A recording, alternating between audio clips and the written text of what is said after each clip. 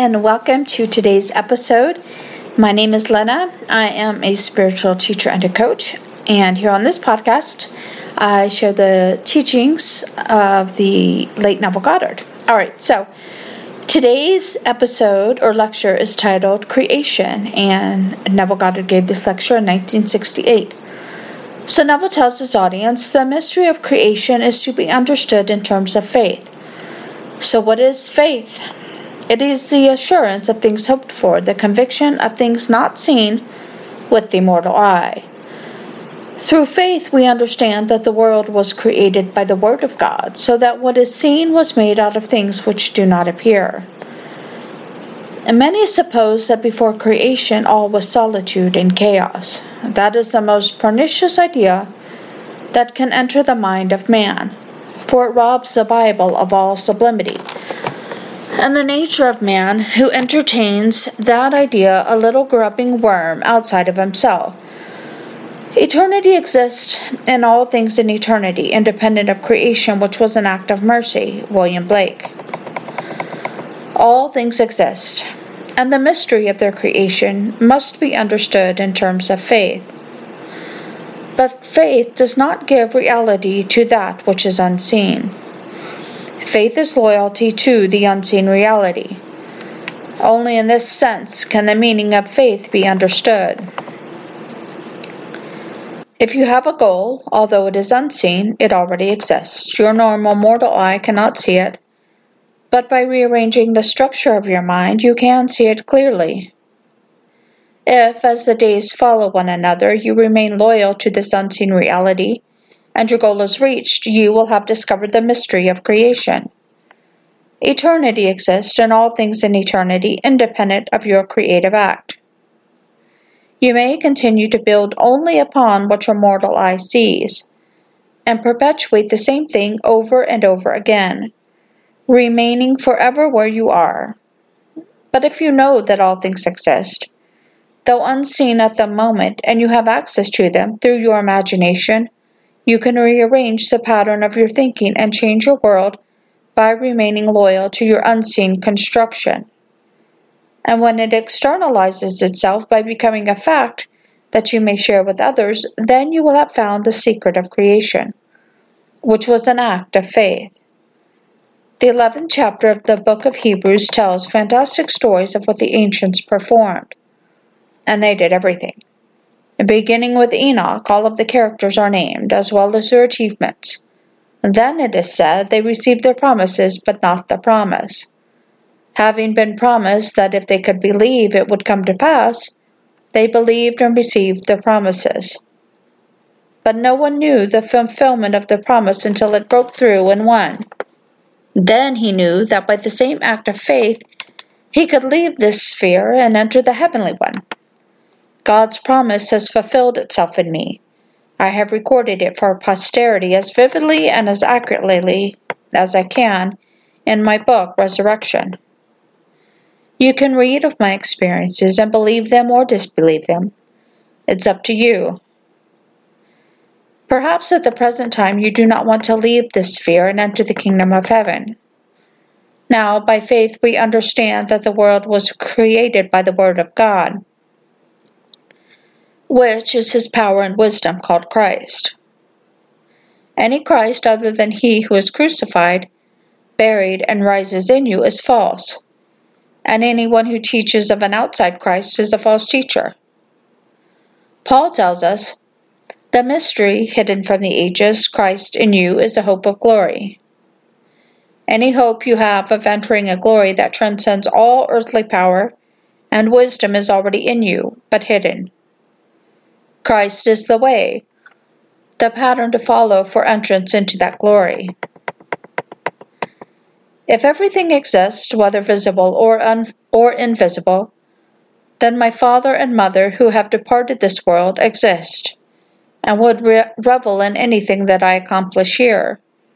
Although my mother left this world in 1941 and my father in 59, I can bring them into my mind's eye and hear them speak of their pride in their son, believing that everything I can conceive is part of the structure of the universe. I can assume they are fully aware of my accomplishments, so I listen to their joy. Now, can I remain faithful to that scene? My faith is not going to give it reality, but my loyalty to the unseen reality will. I listen and remember what I heard, and in the tomorrows I continue to remember. Then, in its own appointed time, when that which I have been faithful to externalizes itself, I will have found the great secret of creation. God tells us He does not create something out of nothing, for all things are. That He calls a thing that is not seen now as seen, as though it were, and the unseen becomes seen. Romans 4:17. Instead of calling something out of nothing, you simply rearrange that which already is until it implies what you want. Then you remain loyal to that unseen reality. Faith contains a power which can link you to a world where you are eternal. Paul tells us to put our faith not in the works of men, but in the power of God. And no earthly power, be it atomic, megatons of multi-megatons, can compare to that power. Can you conceive of being a power so great that if you desire, you can stop the world? That you can make it stand still and see it as dead? Then release it and let the world continue to fulfill its so-called intentions. Could you deal with such a power by changing your intentions, thus causing the world to be reanimated and do the opposite? That is a power which will be yours when you know you are one with the body of love called the everlasting Savior. Contemplate this thought. On this level you may achieve any objective, and prove to yourself that invisible states, when properly rearranged, will externalize what they imply, for the potency of every imaginal act is in its implication. Listen closely to your invisible thoughts. What do you hear? What are your words implying? That is their potency. What do you want? Name it, and rearrange the structure of your mind to imply you no longer desire it, because you already have it. Perhaps another has injured you or caused you grief. Doesn't matter what has been done. When you know this law, you can forgive anyone by rearranging the structure of your mind and set him free by imagining it never happened. You see, there are two things that displease God. One is the lack of faith in I am He, and the other is eating of the tree of knowledge of good and evil by using yourself as a criteria as to what is good and what is evil. Unless you believe you are the seeming other who caused your grief, you will continue to reproduce the same unhappiness and miss your mark in life by dying in your sins. So, without faith, it is impossible to please yourself. For the moment, think of everything as existing now. Although unseen by your mortal mind, your desire exists and can be seen in your imagination. Although your father and mother may be unseen by the world, they exist, and the love they have for you has never passed away. Because all things are, you may use them, or those who are now in your world. If, for instance, your friends heard of your good fortune, would they empathize with you or be envious? Do not choose one who would sympathize with you, for you do not want sympathy. You either want empathy or envy. If you know someone who, when hearing of your good fortune, would now go wild with envy, use her. Or if you know one who would rejoice because of your good fortune, take that image. It's your choice. But you must remain loyal to the unseen reality you have constructed. Your faith will not give it reality, for faith is your loyalty to the unseen reality. Abraham believed, and it was accounted unto him for righteousness, and all things come out of Abraham. Someone wants to define faith as believing what is incredible or does no virtue at all. Hope is hoping when things are hopeless, or does no virtue at all. And love is forgiving what is unforgivable, or it is no virtue at all. There are the three virtues under which the civilized world comes: faith, hope, and love. You may not be able to see the fulfillment of your desires with your mortal eye. Your senses and reason may deny their existence. But this is the way God created the world. You are invited to imitate Him as a dear child by remaining faithful to the unseen reality in your mind until it becomes seen in your world. And when it does, you will have proved God's law. Then, that great moment will come when that which was promised in the beginning erupts. And, I gotta scroll down, and the creative power you once knew yourself to be is restored, only magnified because of your journey into this world of death. All of the promises of God have found their yes in me. I remain with you now only to encourage you to move into an entirely different awareness. There is nothing here, however, to aid you concerning that world. How can you understand God's power when you only know the power to burn wood and boil water? You are aware that a bomb can kill millions, yet you also know that the others who created and dropped the bomb will die, just like the millions killed. So you have nothing to compare to the power of that world, as it transcends anything known to man. I have described the pattern for entrance into that world. It consists of a series of 4 mystical events which, when experienced, frees the individual from this level and opens the door into the world of the promise. I have shared my experiences, yet men, believing I am Neville, who will die as everyone does here, do not believe they are the Messiah which is to come, so they turn a deaf ear in my direction. But I will continue to share my experiences and leave them behind in my books, just as Paul did in the form of letters, and those who experienced the visions recorded the Gospels. Those who wrote the Gospels knew what they had experienced, but man has misinterpreted the message, believing Jesus Christ is external to self and not realizing he is God's creative power and wisdom. My visions have paralleled those recorded in the book of Luke. Luke does not claim that his experiences were chronologically accurate, but he feels better qualified to write the source material. I have told it chronologically, just as it happened to me. Now I tell you this, as persons differ, so will the experiences. 2 people here have had the birth. In one case, there was no witness. Therefore, his witness is Scripture. In the other case, a lady had 3 witnesses, 2 brothers and a friend she thinks of as a brother.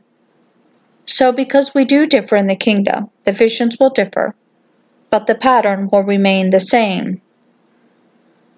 Even if you haven't had the experiences, you can construct a scene that would imply Scripture has been fulfilled in you. Wouldn't it be wonderful if you could say to your closest friend or most bitter opponent, "There is no doubt in my mind that I have been born from above, for I have held that infant wrapped in swaddling clothes in my hands"? How would you feel if that were true? What scene would you construct? Remember, all things exist. Scripture exists, so use it to construct your scene. It is said the 3 men were present at the birth. Church tradition claims the 3 kings were brothers, but friends may be used as witnesses, as the scene you are creating is for the purpose of implication, for therein contains the power, but one must lift the child and place him in your arms. Imagine and then watch the mystery of creation unfold in terms of faith, by remaining loyal to the unseen reality of that which already exists. Unto you is born this day a Savior, and the only Savior is the Lord God. The infant wrapped in swaddling clothes is only a sign, given to tell you that what I have told you is true. Imagine anything that would imply God's birth has already happened. Remain faithful to that scene. And when it happens, there will be no uncertainty on your part. Salvation history is over. We are not here to sow, for the fields are already white with harvest. Because all things are, and the harvest is, you are not here to till the soil and plant the seed, but to reap that which you did not sow. If you know that faith is simply loyalty to unseen reality, you can construct a scene, remain loyal to it, and harvest it, for everything is already completed. God conceived the history of salvation, plotted it, and fulfilled it by becoming humanity, believing that he already did accomplish his purpose. Humanity is raised to enter the kingdom once more, and God's second coming has been fulfilled. But until individual man believes in his own wonderful human imagination, God remains imprisoned within him. If you do not harvest God's promise, it is only because you do not believe. Now I want to share a dream of a friend, as it contains a message for all of us. Bear in mind that the dreamer is Protean, like the legendary god Proteus, who served Neptune, and would assume any shape or form in his service. God is the dreamer in you and assumes the forms of all the characters in your dream. In this lady's dream, she encounters her mother, yet knows she is herself, her husband, yet her father was missing, and her mother said, "Listen, I can hear his voice." Then the scene changed, and she and her mother are being entertained by 4 little men, each 1 foot high. As she looked into the eyes of one of them, she realized he was her father. Calling her mother's attention to this fact, her mother approached, touched him, and said something in code. Then suddenly she knew that her father was not free to identify himself, and she awoke, sobbing. This dream speaks volumes. Remember, all dreams are egocentric, with God as a dreamer. Everyone is seeking the Father, the cause of the phenomena of life, not realizing he is imprisoned in all. Belief, however, will set him free. If you will imagine David standing before you and feel the father-son relationship, remain loyal to that scene, you will release your Heavenly Father. Because of one's former religious training, when the truth is heard, that will set him free.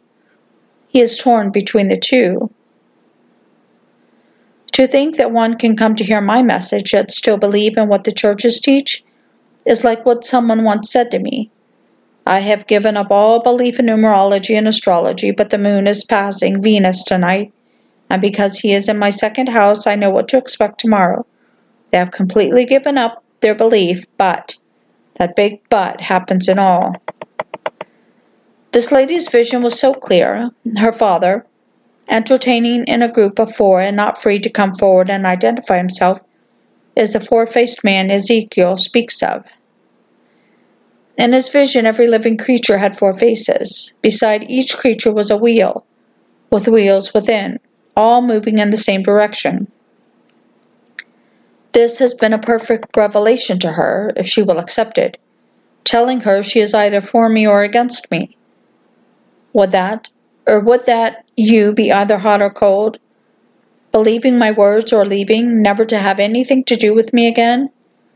Rather than being lukewarm and remaining on the fence, warmed by my words, but unwilling to put them to use in the form of belief. I have had people say, "I'll come hear you.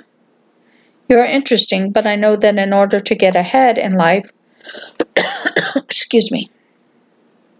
I must know the right people and be at the right place at the right time.